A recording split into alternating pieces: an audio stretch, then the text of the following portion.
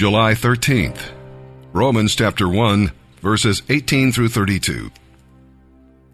But God shows his anger from heaven against all sinful, wicked people who push the truth away from themselves. For the truth about God is known to them instinctively. God has put this knowledge in their hearts. From the time the world was created, people have seen the earth and sky and all that God made. They can clearly see his invisible qualities, his eternal power and divine nature. So they have no excuse whatsoever for not knowing God. Yes, they knew God, but they wouldn't worship him as God or even give him thanks. And they began to think up foolish ideas of what God was like.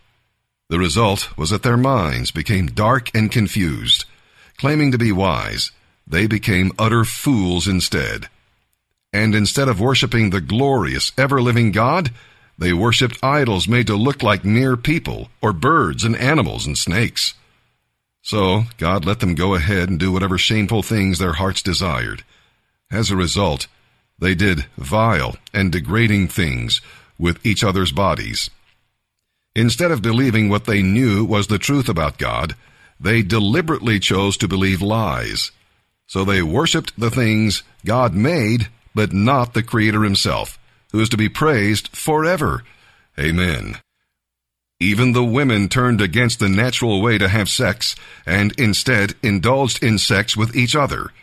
And the men, instead of having normal sexual relationships with women, burned with lust for each other.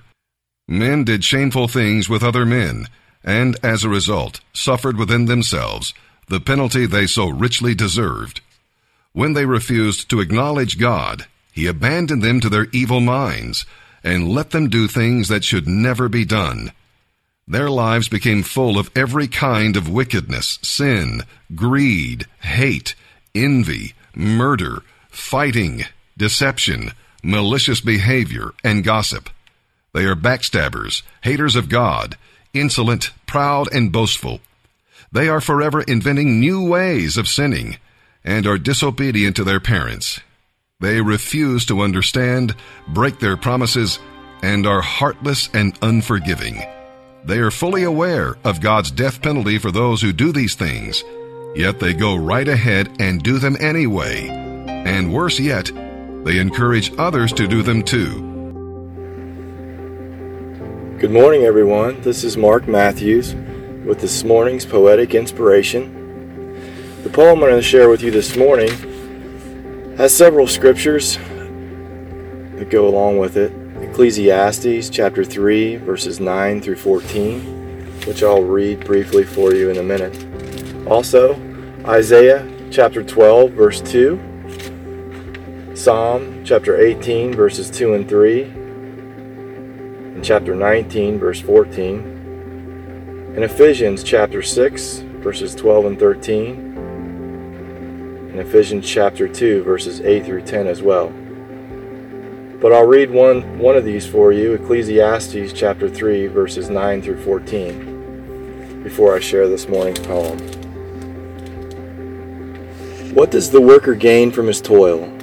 I have seen the burden God has laid on men. He has made everything beautiful in his time. He has also set eternity in the hearts of men. Yet they cannot fathom what God has done from beginning to end. I know that there is nothing better for men than to be happy and do good while they live, that everyone may eat and drink and find satisfaction in all his toil.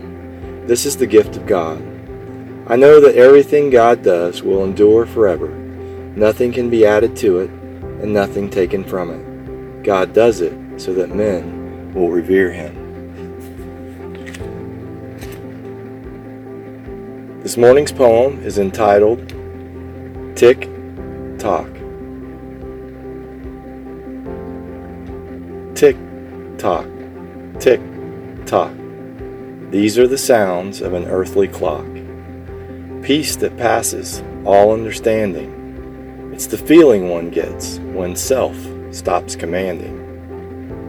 Tick tock, tick tock. So goes the sound of an earthly clock. Matters not, though, when the Lord is your rock.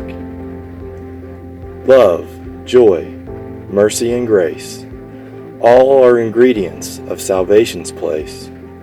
A choice of free will, so when tick-tocks stop, the bags of our burdens the world gave us drop. Then this life lived in flesh is no longer our mess, and the burdens of time no longer pester the mind. Spirit speak calls as it fills one within. Call to the Lord, let salvation begin. May God's grace then wash you whiter than snow. No longer a prisoner of sin will you go. Your war with affliction the Trinity will win, as tick-tocks stop and eternity's your friend. For the pressures of this world and darkness much are banished completely with God's Trinity touch. No ticking of time or billowing chime has the power to endure this Spirit speak rhyme. But invitation here now could be gone tomorrow. How many more tick-tocks do you have to borrow? Thanks for listening, everyone, and may God bless you all.